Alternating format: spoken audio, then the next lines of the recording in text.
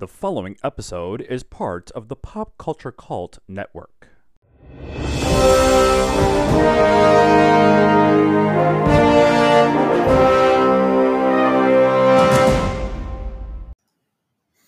Good evening, cult members, and welcome to Pop Culture Cult. I'm Sean. I'm Janice. And welcome to the apocalypse.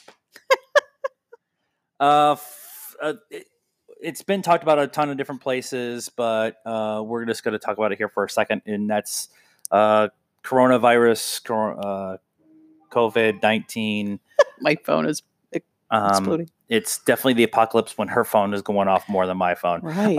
But because of everything, there's been a shortage of new entertainments because you can't go to the movies, and there's a ton of stuff on streaming.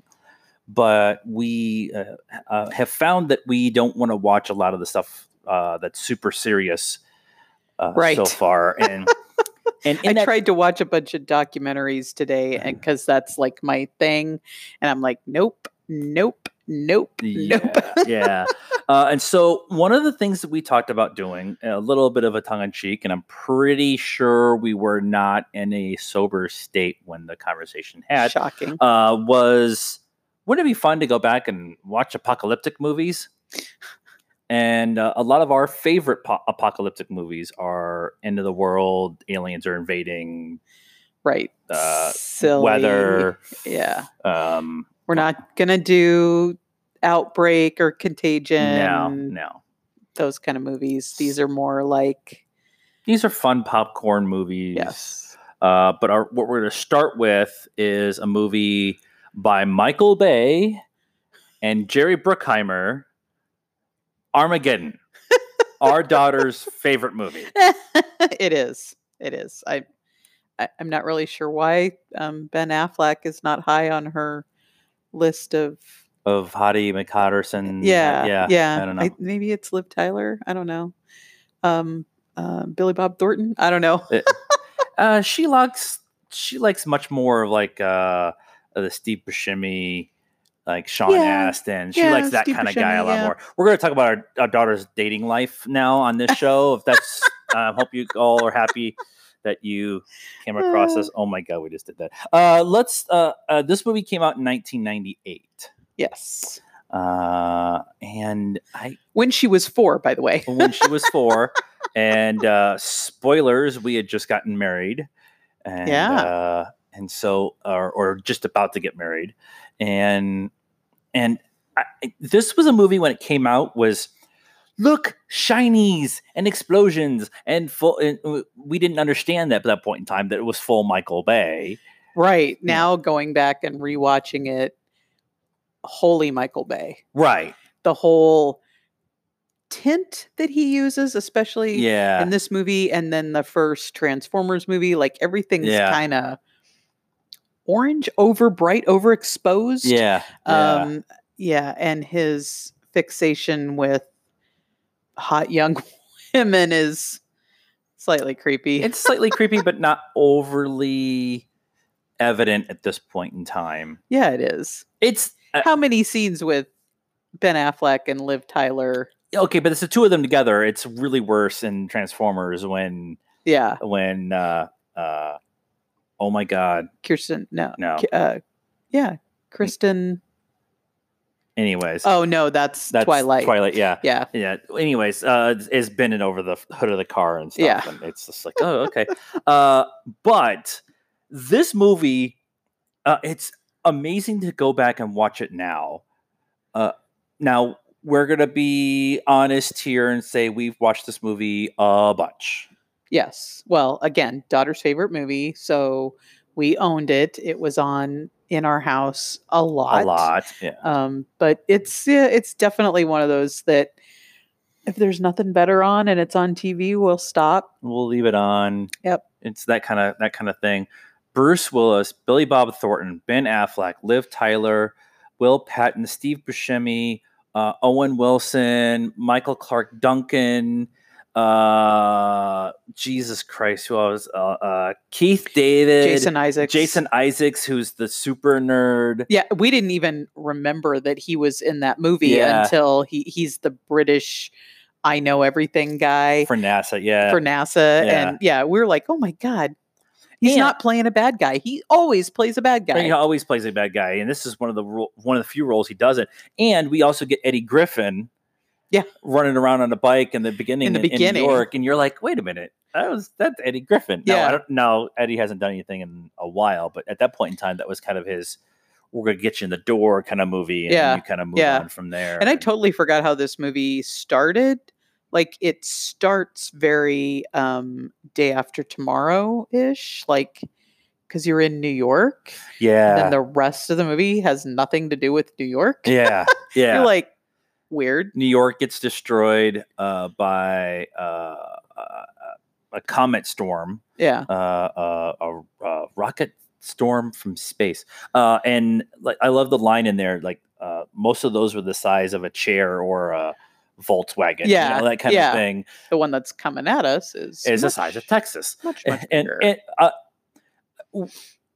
when we first watched this movie, you're like, this is cool and that's awesome, and I having fun, and they're singing and there's everything's pretty and there's a fun action scene on an oil rigger, like all that kind of stuff is going on. You go back now and you're like, they would never put drill guys on a space shuttle. Right. After 3 days of testing, to help save the Earth from Texas. Right. So that's right. I just said save the Earth from Texas. True. It's also the Paris. Just the destruction of Paris scene is not as bad as the destruction of Shanghai scene. Like, it is so. Everybody's living in these like paper huts and floating around in these, like very Japanese, like people in Japan don't live like that. Oh my God. And it was like a still photo of Paris, and they just kind of CGI'd the meteor coming in. Meteor shower. That's the word I was looking for earlier. Meteor shower. It's the apocalypse. And just like kind of mushroom cloud out from this, like there was no movement in the photo until the meteor came in, and then the only way you know it's Paris is because there's a gargoyle. There's a gargoyle, and you can kind of see the Eiffel Tower in the distance. Can you? I just remembered the gargoyle. Yeah, I think there's actually a screen identifier that says Paris on there. Yeah, but it was all just waiting for the gargoyle on the Abbey? No. Yeah. The church? The church, yeah. Not the Arc de Triomphe. No, that's the arc in the center. That was left. That was right. It was still standing somehow. It's an arc. They're like indestructible. That's why you put all the animals on it. But like the ridiculousness of this movie is just there's more than one time where you're like, okay, now that I am an educated moviegoer, I just like you just have to suspend all disbelief when you watch this. Well, now, but like you were saying, I mean, this was 2 years after, not Independence Day, right? So 2 years, yeah, because Independence Day came out in '96, and so it's still that Independence Day kind of. It's got a lot of that same feel, which is why at the time we were like, "Oh, this is amazing," and now you're like, "This is so Michael Bay." It's so It's not just that it's Michael Bay, and politically incorrect, and not going to happen ever. That's my biggest thing is I can suspend a lot of disbelief. I like sci-fi, and I watch Doctor Who, so I can suspend a lot of disbelief and not have stories finish, but. There's stuff like there's real world stuff that they're trying to convince us that actually happens in this movie, and you're just like, no, no. The one guy with the kid, what is his name? It is the actor's name is Bill Patton or Will Patton. Will Patton. He plays Chick. Chick, yeah. Is that what it says? Yeah. And his ex-wife and the kid, and she's like not even gonna let him see him, and then they show him on TV and the kid's like, who's that? And she's like, or the salesman's on TV. And then he, that's no salesman, that's your daddy. And then they show up none of that's happening. I love the line. I love the line when he goes to go see him. And she says, you can't be here. The court said it confuses him. Like that's not the reason that he can't show up. Like that's just like, I'm going to point out that we're talking about an apocalyptic movie where giant asteroid the size of Texas is about to hit the planet. And we're talking about the logistics of divorce. Right. And custody battles. Right. Well, because the movie does focus a lot on their personal lives. And that was one of the things I was going to say was like, there's a lot of like emotional connection in this. Like there's a real emotion in this movie. Yeah. Now there's some ridiculousness and one of there's like 7 writers, but one of the main writers on this was J.J. Abrams. Yep. And I think that a lot of that emotional connection that is brought in the movie where you actually feel for these guys. So when they do start getting picked off on the asteroid or whatever, you actually feel for it. And there's a lot of emotion to the scenes, and it brings a lot of levity to the ridiculousness and the just sheer panic and action and all that kind of stuff. And that was one of the things I was thinking about when I was watching it again. We watched it again last night, and it was one of those things. I'm like, yeah, you know what?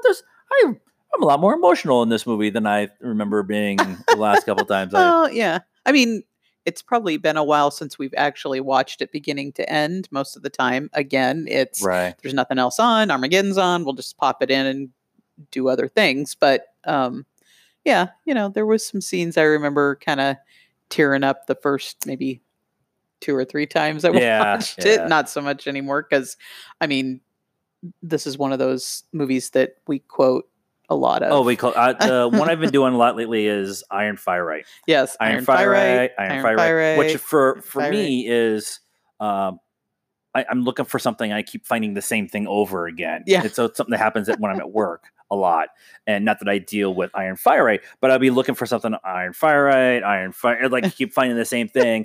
And we used to use the please dismount the nuclear warhead. I know that's not the right line, but that's how we've used that line is kind of morphed in our house. Yep.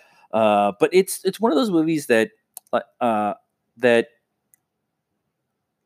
has, this is going to sound really weird, has not stood the test of time, but yet everybody has a story about watching Armageddon and having their strange connection to this movie and being like almost everybody has seen this movie and at least has some kind of stupid reaction to it. Yeah. And we have some friends who think this is a masterpiece, Citizen Kane, and we have some friends who are like, I've watched this movie. It's the worst movie ever made, and everything in between. Almost a lot of movies, you're either one or the other. Yeah. This is one of the movies where it's just. I think it probably has to do with when you first saw it.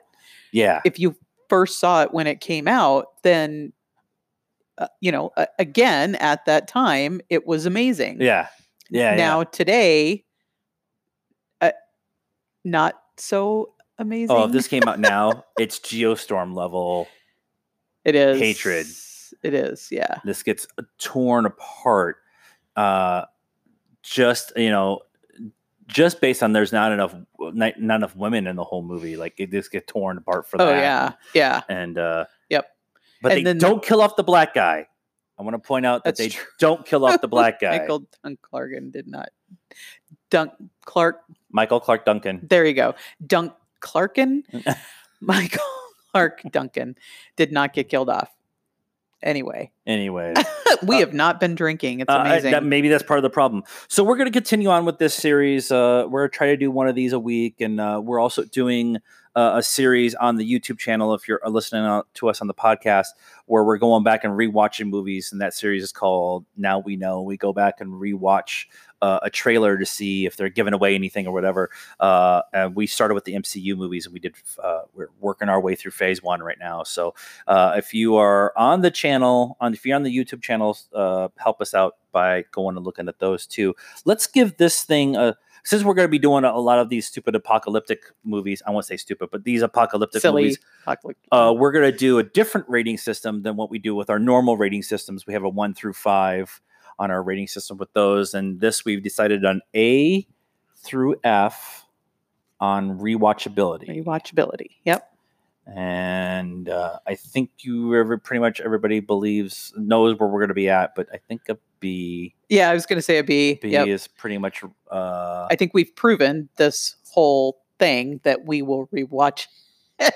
Yeah, whenever we are forced to. That kind of sounds bad, but again, when there's nothing else on. Automatic rewatches are like Scott Pilgrim, any of the Star Wars movies, Endgame, like that's like automatic rewatches. Well, I'll just lean over and Harry Potter. Harry Potter. Whenever Harry Potter's on TV, we watch it. So we own them. Just to give you an idea, and then like F's for us are like The Circle and The Road. 2 hours of our lives we'll never get back. Like Geostorm, like stuff like that, where it's like a D, like a strong D for me would probably be Joker.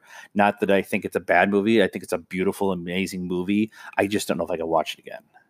Like that just a kind of a reference point of where we're thinking with this. I want to watch it again, but I will probably watch it again because I want to go back and look at how we're doing a thing for Joker. Never mind. This is the apocalypse. It's kind of apocalyptic. So what did you guys think about our retrospective of Armageddon? Let us know in the comments below. And make sure that you have your tea, your brandy, your smoking jacket, and your pipe ready to go on the next time. I have no idea. Can you tell we've been cooped up for almost 2 weeks? Almost 2 weeks. Yay! So let us know in the comments what you thought of Armageddon. What's your favorite part of the movie?